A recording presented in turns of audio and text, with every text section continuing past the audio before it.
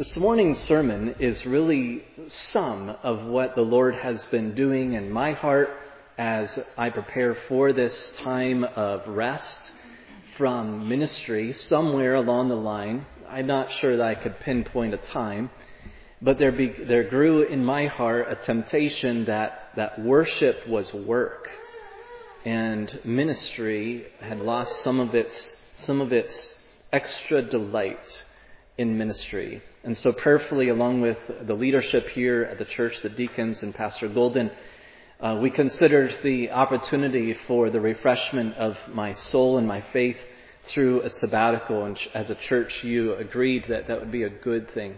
We receive it as a great gift, and I have about 1,000 emotions about it that run through my heart and my mind as I consider next week. I am scared to death about it. Jennifer says that's not scared, it's not being afraid, it's excitement. It's the same emotion, just turn it into excitement. I'm nervous about it. I don't know what all the Lord has for me. I'm trying to set goals and also not set goals, and I'm just going to be a mess. So pray that I will open my heart and my family will open our hearts towards everything that God has for us, and in faith enter into a season where my faith can be even more energized and encouraged. I will say over the last several months, God has been doing a really wonderful work in my heart, and especially through significant times and people in preparing me for what I think will be a good time of just rejuvenation in my delight in God and my excitement to serve Him. And so we are beyond words thankful. And on this side of the sabbatical, we'd like to share with you some of those plans next Sunday.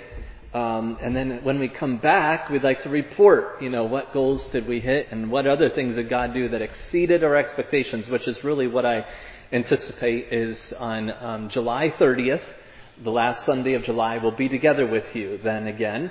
And we will share with you a mission trip report and join together with you for a lunch together that day and reunite together.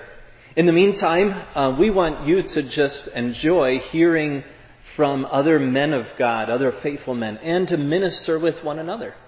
And so we have 3 different speakers. They'll be joining with us in our pulpit here. Pastor Golden will be taking 2 Sundays to deliver the word, and then also his brother-in-law, Vanessa's brother, Reston, who always does such a phenomenal job opening the word for us, will be joining with us in July to preach. And then also a pastor of a church plant in Blacklick of Good Shepherd Bible Church named Hunter Sipe, who's been with us years ago, will be joining with us and just does a tremendous job, I believe, in sharing his passion for studying God and learning about God. I hope that you'll come with an empty plate and a fork and a knife to dig in every single Sunday.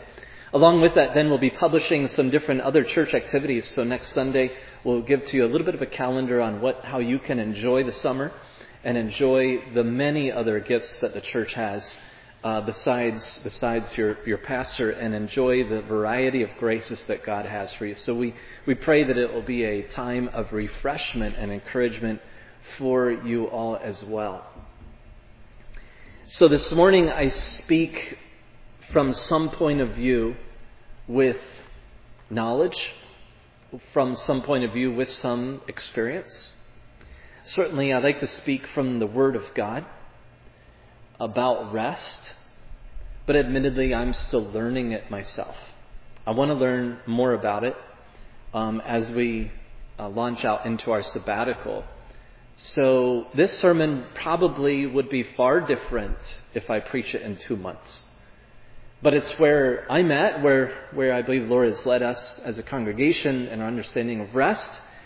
And I want us to gather around the Word of God this morning and consider some truths about rest. And the question I want all of us to ask this morning is, what do you do when you rest? What do you do when you rest? How do you answer that question? Well, I think I believe the Word of God has some answers for that. I want us to at least be introduced to some of the ideas of what to do when you rest. this morning. So join with me in Exodus chapter 33:14, and this is the passage that we've been in for several weeks as we've closed out our series on Exodus, man's exit and God's entrance.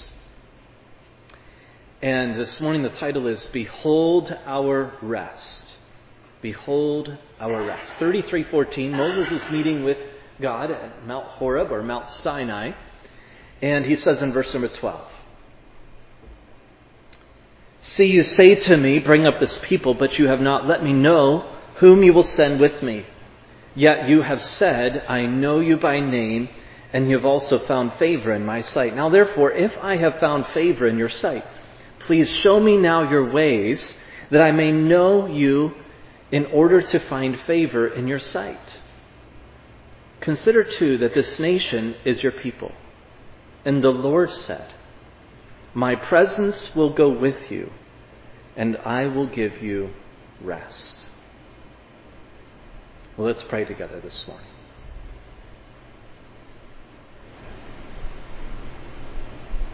Our Father who is in heaven,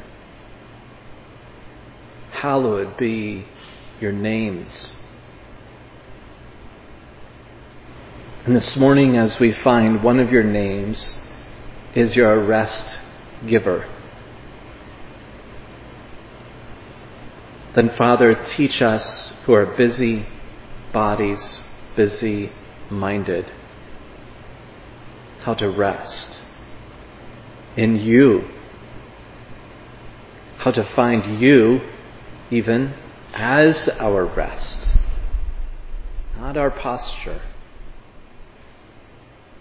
but you, our presence. Father, open up your word to us that we might behold glorious things. And this morning, encourage every heart who believes upon the word by faith. We pray this in Jesus' name. Amen. Henry Bosch. I think it's stuck. Henry Bosch tells the story this way. It was Maundy Thursday.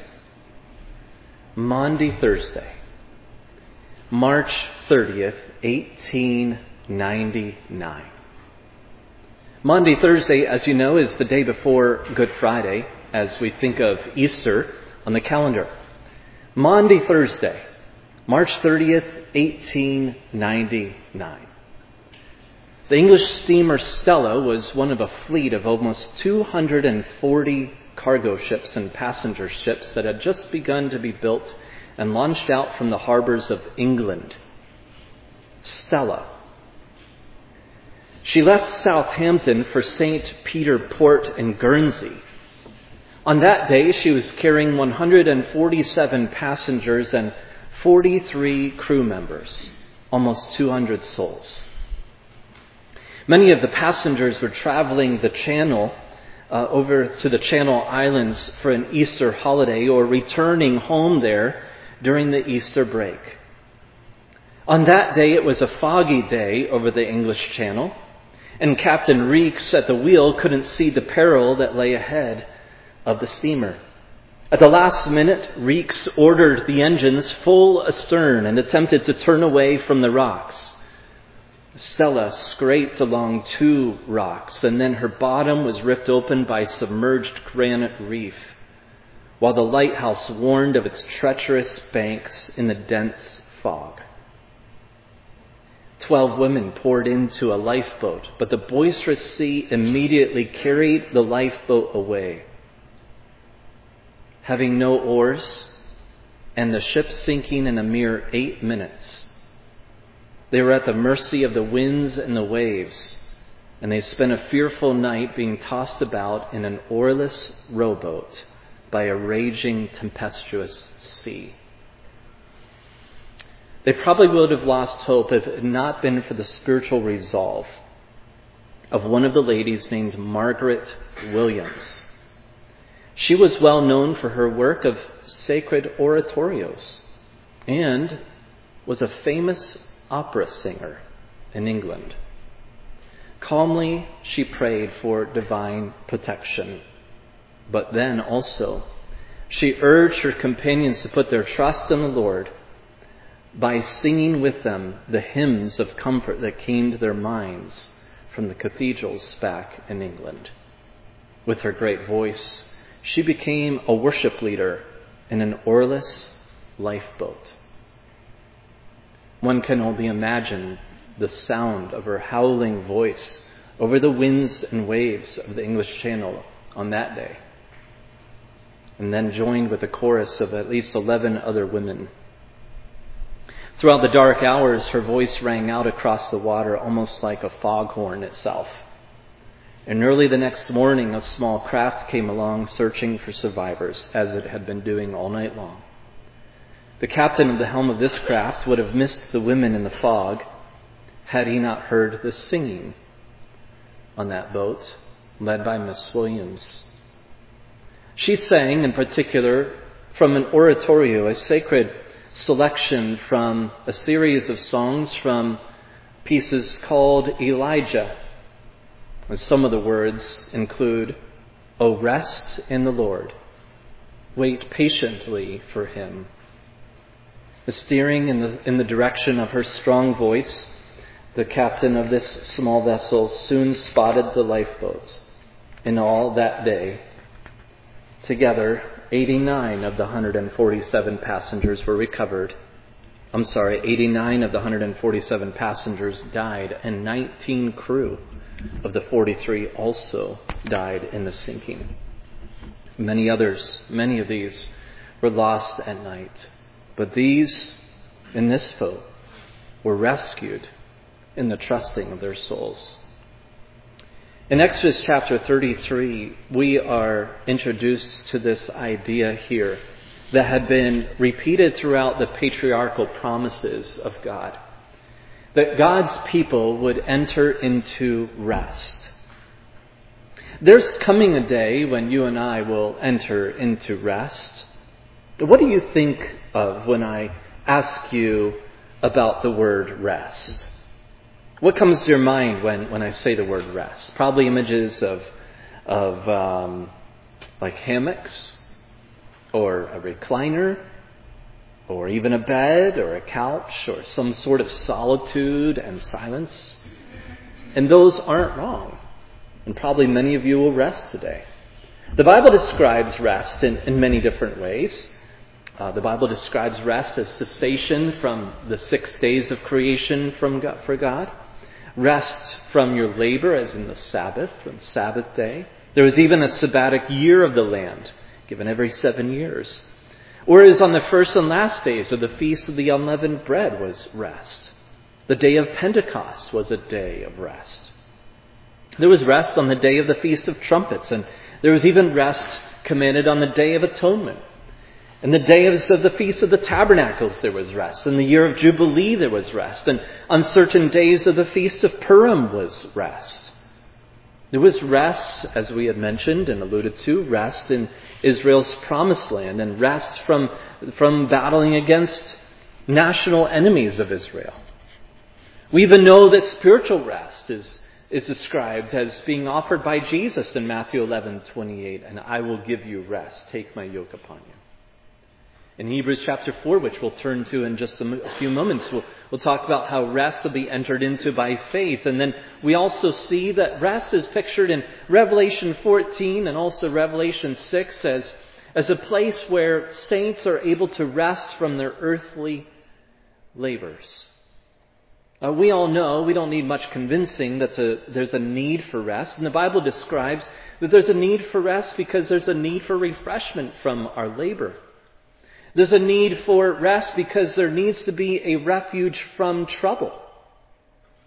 There's a relief from anxiety, and perhaps that's part of what you think of as you've probably read a little and heard some instruction. Pastor Golden did a great job about a year ago preaching about rest and how we need to lay aside our attempts to please God and be delighted in a gospel that's called the gospel of done, or that is, it is finished, our justification. There's a rest that is a recuperation from fatigue and exhaustion.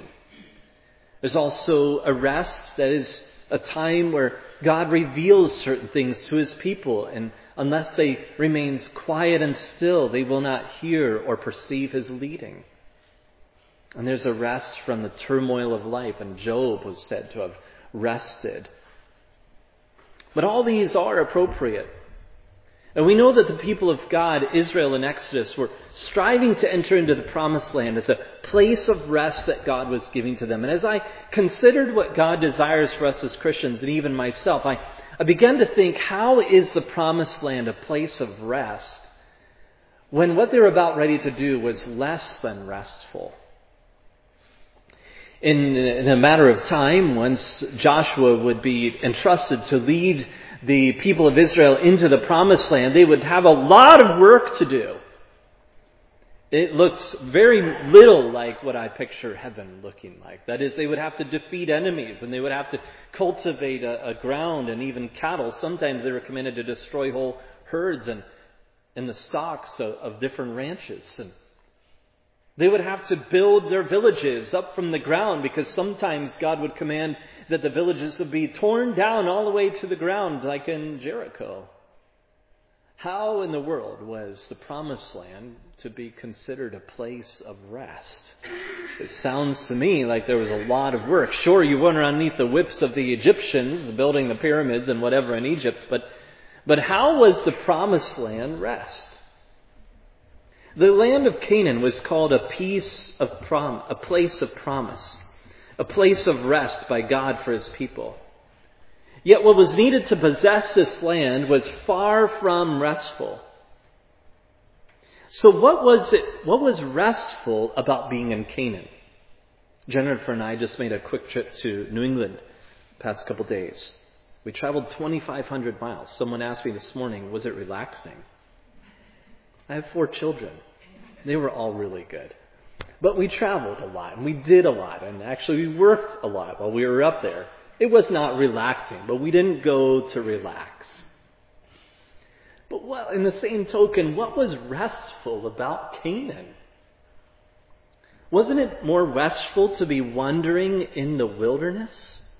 Having your food provided to you day by day. You didn't have to hardly leave your tent. It came to you. No wars, no economy to set up, no government to figure out. The biblical theology of rest is multifaceted. There's many truths about rest. And today our aim is to look at one of the facets of rest, which requires intentional obedience. Yes, that terrible word of obedience has a lot to do with rest. While there are other truths about rest that are worthy of the believer's study, such as rest in the midst of anxiety, rest from working for one's salvation, your justification, rest from physical labor at intervals. Today we want to look at, what do we do when we're resting? What do you do when you rest? It sounds like a contradiction, doesn't it? What do we do when we rest? The promise is given in Exodus and then explained throughout the rest of Scriptures that this will be a place of rest. And later, after Israel had settled into the promised land under Joshua's mighty leadership, there's a midpoint in their rest. In Joshua 21, 44 and 45, listen to the atmosphere, the climate that was now in the promised land as the people began to take it over.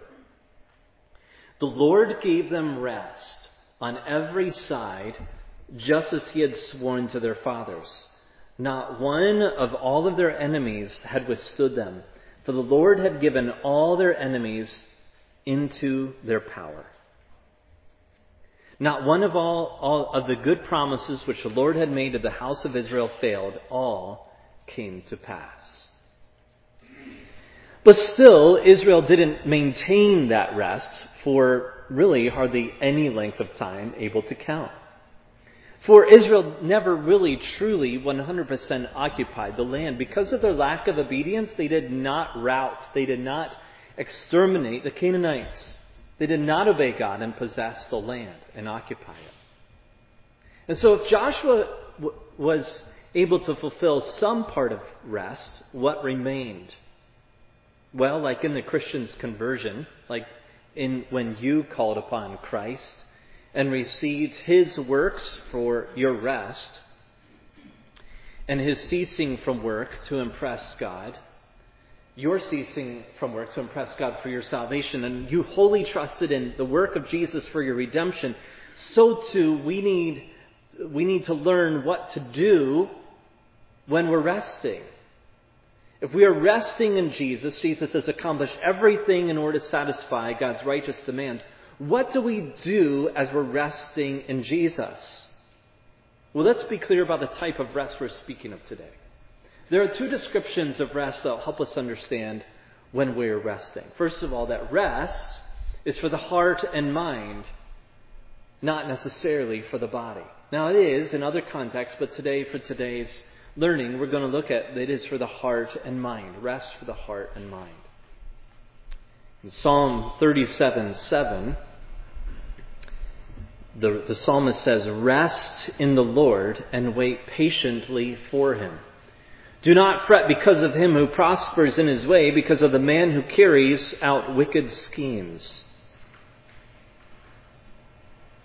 Spurgeon, in remarking and commenting on Psalm 37:7, says, "Rest in the Lord."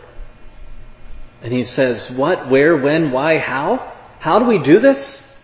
He says, this is the most divine precept and requires much grace to carry it out. Listen, if you're able to biblically rest, you need God's grace. Our rest, by human determination, will not lead to rest. Not the kind of rest that we need. If any human effort, if it is merely human effort, then it will not be rest. And so first of all, we recognize that rest must be a gift of God of grace to the heart and mind, not necessarily to the body. Then secondly, we recognize also that rest for you and I is not about occupying a land. It's about life itself. For Israel, rest was to consume, to possess this promised land. But for you and I, we have no physical land, no geographical land to possess. So what is it for you and I to rest? What are we supposed to possess? What are we supposed to occupy? Well, when Israel eventually took their eyes off of God, they learned that rest wasn't about the land either. When Israel took their eyes off of God, they stopped resting. Their faith was turned to fear, and in so doing, they provoked God's anger, and they forfeited the enjoyment of the land. Listen, the enjoyment of God's promises, listen, is rest. To enjoy God's promise, to enjoy God's presence is rest itself. The rest, the land, was only going to be rest for the people if they laid hold of it by faith. If they, by obedient faith, seized it. A faith that obeys. So this morning, let's look first of all, number one. Obedient faith acquires rest.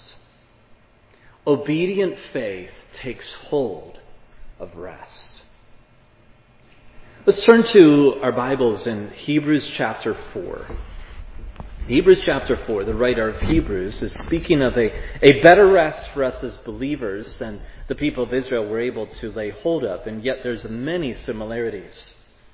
Like Israel, by faith was supposed to obey God and therefore acquire rest in the promised land, so too rest lays out there for you and I to lay hold of as believers. What are the lessons that we can learn from Hebrews 4? Listen to how the writer of Hebrews describes rest for the Christian. Now, to be clear, the writer of Hebrews is writing to a group of people who are wavering between what it is to work for your salvation and what it is to lay aside your works and believe that Jesus' works was enough. A group of people who were working hard to impress God and were wondering what to do with Jesus. And so the writer of Hebrews uses this Old Testament imagery and says to believe upon Jesus, is to find rest for your soul. Therefore, while the promise of entering His rest still stands, let us fear lest any of you should seem to have failed to reach it.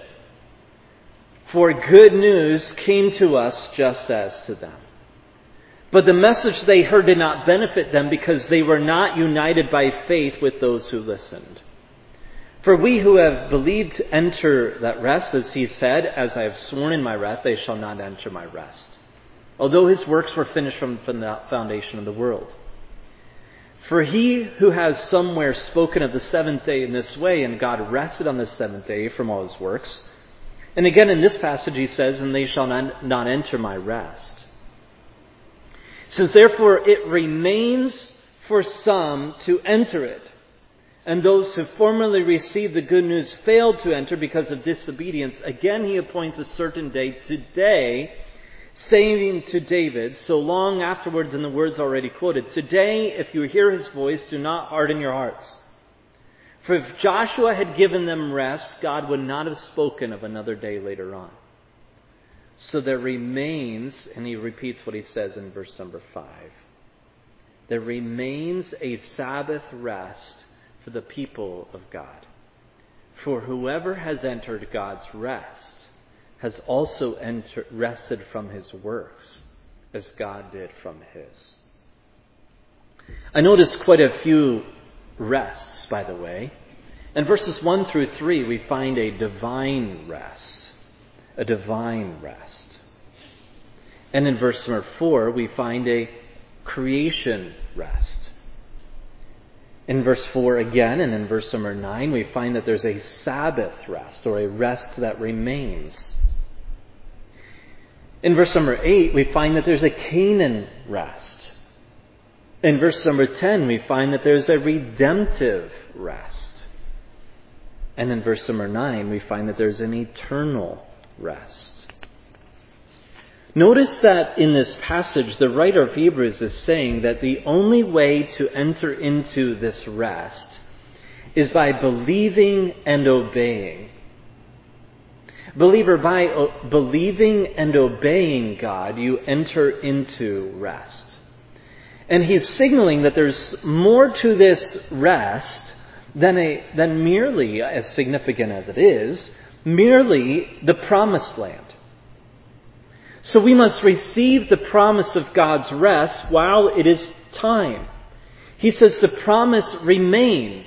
And that's a present passive, meaning it is caused to remain. Listen, God has caused rest to remain for you. To remain for you. It is the acceptable time, He says. This is the time to enter it. There is an open door for rest.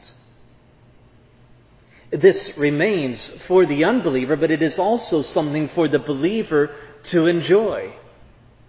Some had fallen short, according to verse number 1. Some seem to have come short. That is, essentially, they did not by faith believe upon the rest that God had to offer them. This is the same fall short as we find in Romans 3:23. All have sinned and come short of the glory of God. They fell short. They did not enter into the place of the promised land. The Jordan River stood between them and the promised land. But more importantly, their unbelief. Listen, their restlessness kept them from rest. This might describe some of you who this morning might be listening to this message, and you are very busy-minded and very busy-hearted. Your world is full of anxiety. You don't have a Savior, a rescuer, a deliverer. You don't have a Joshua, and you don't have a Jesus. And so your life is lived in frantic mode. You're wringing your hands. You're finding rest temporarily in anything other but God. You're drinking in different things, whether it's music, entertainment, or even substances, whether it be food or drugs. You're trying to douse your heart that it's on fire because it's restless. And God says to you this day that you will not ever experience Rest, not for your body, but for your soul, until you come to a recognition that God is the giver of rest, and there's nowhere here on earth that offers rest. You can go on a 7-day vacation, you can go on a 7-year vacation, you can go on a 70-year vacation, but you will never find rest in this world. And it's designed to be that way. Because God will not let you rest with anything other than Himself. And so, you listening to this message today, you need to humble yourself. You need to come to God, and you need to recognize that God has a rest to give to you that can begin today, so that your soul has a deep-seated peace and trust in God. And that there is no other oasis, there is no other place of rest. And finally, you can lay everything at His feet and know that you are accepted by Him. No longer does your mind, no longer does your conscience, no longer does your heart have to trouble you and flood your soul with thoughts of guilt and shame and regret and sorrow and anxiety. No longer does that need to be a part of your life. It is possible to live without guilt and shame and regret. And every person who has plunged their faith into Jesus Christ's work has found rest. Charles Wesley wrote a song, and he says, "Lord, I believe a rest remains." In 1740, he wrote this song, and its words read like this: "Lord, I believe a rest remains to all thy people known, a rest where pure enjoyment reigns, and thou art loved alone. A rest where all our soul's desire is fixed on things above, where fear and sin and grief expire, cast out by perfect love. Oh, that I now the rest might know, believe and enter in. Now, Savior, now the power bestow, and let me cease from sin. Remove this hardness from my heart, this unbelief remove. To me the rest of faith impart, the Sabbath of thy love." And so rest is acquired by faith. But also obedient faith, and secondly, enjoys rest. Believer, do you enjoy rest? Do you enjoy rest in God? When we enter into salvation, we have already entered into His eternal rest. Now, I know verse 10 really speaks overtly about whoever has entered God's rest has also rested from his works as God did from His.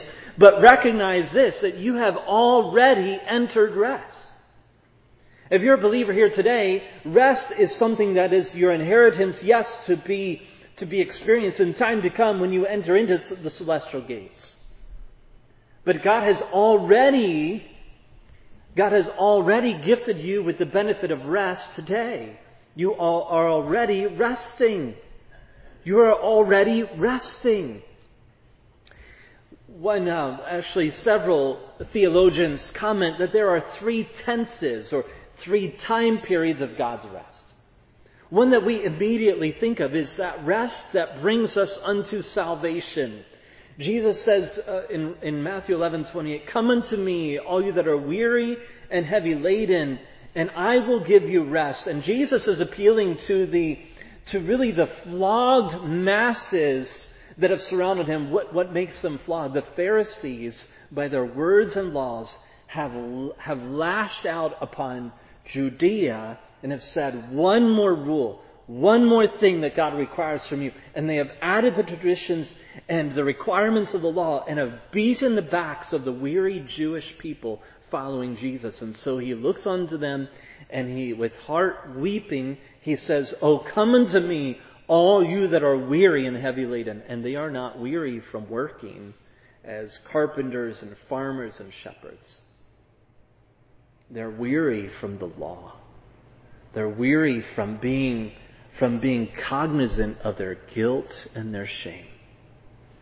And Jesus says, stop doing and start believing. Come to me. All you that are weary and heavy laden, I will give rest. And every person who's here this morning and who is a born-again Christian, you know what it's like. You have come to Christ. You've trusted in His finished works. And you're resting. You know you don't have to please God. You can never do enough. That Jesus Christ is your righteousness. That is your salvation rest. But there's another category of rest that theologians point out, and that is especially even found here in Hebrews 4. There's a rest of sanctification. It's not only salvation, but sanctification.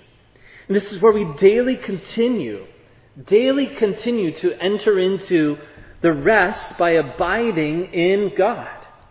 It is the result of resting from the power of sin. Galatians 5:16 even says that when we walk by the Spirit, when we obey the Spirit, that we will not carry out the desire of the flesh. We can rest from our fleshly desires, Paul says. Then there's the rest of what we would call glorification that we find also known to us. That seems alluded to in verse number 10. So there's a rest that's found in salvation, a rest that's found in sanctification, and a rest that's found in our glorification. This sanctification rest is of those who are believers in Christ. You are living in a restful way. Does that characterize your life? Are you living in a restful, not a lazy way, not a way of self-indulgence, that's not what we're talking about, but are you living in a restful way? This aspect of rest is that aspect of sanctification, our day-by-day living out of Jesus Christ. Ray Stedman, a preacher, said, speaking of those who have entered salvation, rest by faith, explains that tragically many believers experience breakdown in their Christianity, not referring to a loss of their salvation, but a loss of joy, a loss of the sense of God's presence and power in their lives. And so under the pressures of stress or under the pressures of responsibility, they try to work out their salvation. They try to operate out of their works instead of operate out of rest. But here's the truth that's nestled in Hebrews 4 that you must sit in this morning. The believer works out of rest. The believer works out of rest. Notice in verse number 3 of Hebrews 4. For we who have believed enter that rest. We who have believed enter that rest. We have entered. It is a daily entering into God's rest. It is the work of God. It is the growth in the grace and knowledge of our Lord Jesus Christ. So how does Hebrews 4:3 support this? This is a present tense. For we who have believed not have entered or will enter, but we who have believed enter that rest. This is the idea that we're in the process of entering. We're entering. We're entering. It is a continually entering into His rest. It is day by day. It is moment by moment. Even our experience as believers bears this out. For when we are walking in fellowship with the Lord, we enter this restful experience of having our hearts united together with Him. Now looking at verse number 9, the writer of Hebrews says, so then there remains a Sabbath rest for the people of God. You see, the rest of God is at a fixed point, but it's also timeless. The rest of God is a time in which we have all yet to experience, but it is also timeless until we get there. It is both. It is on the horizon, and it is also for every morning and every evening of the Christian's life. It is for the rest of your days. So I think there's two applications this morning that we need to look at. Number one, rejoice that rest remains. Remember, it is caused to be here. It is caused to exist here for you. It is not just on the horizon. It's for your morning and evening. It's for your daily intake. Rejoice that rest is available for you. Rejoice that rest remains. We should rejoice that this rest remains for us and can be tasted now. We need to understand that this rest can't be emptied or exhausted. Like when you think about other types of rest, there's always a time. There's always an expiration time of your vacation. It has a beginning and an end. But rest remains. Rest remains. It is not like the Sabbath day, that one day of rest that ends and then the work week begins. Rest remains, and that tells us that rest can be a present experience. It remains. There is rest there in heaven, but there is also rest near to us too. It is a rest here and now. Come unto me, and I will give you rest. You come, I give it to you, not in time to come, but come unto me, all you that are weary and heavy laden, and immediately you will begin to feel the rest when you come to me. But secondly, it's an unusual pairing, and this often happens in the truths of following Christ. There is rest in the yoke. Rest in the yoke. Take my yoke upon you and learn of me. Rest comes with the yoke. A daily pursuit of coming to Christ. It is a rest that is full of activity because it's borne by a yoke.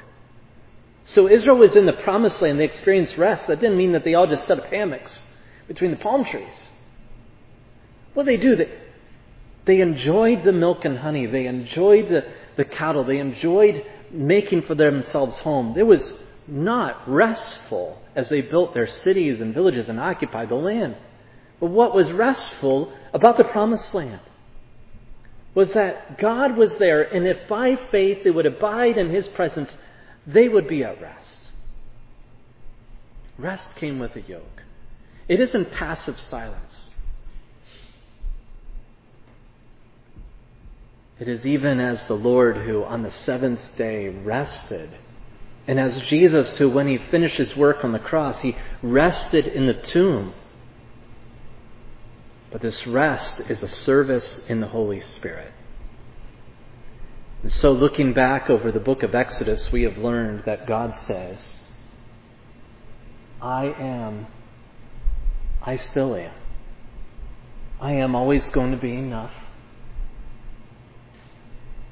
Eat and drink. I will give you everything you need. Because I am here.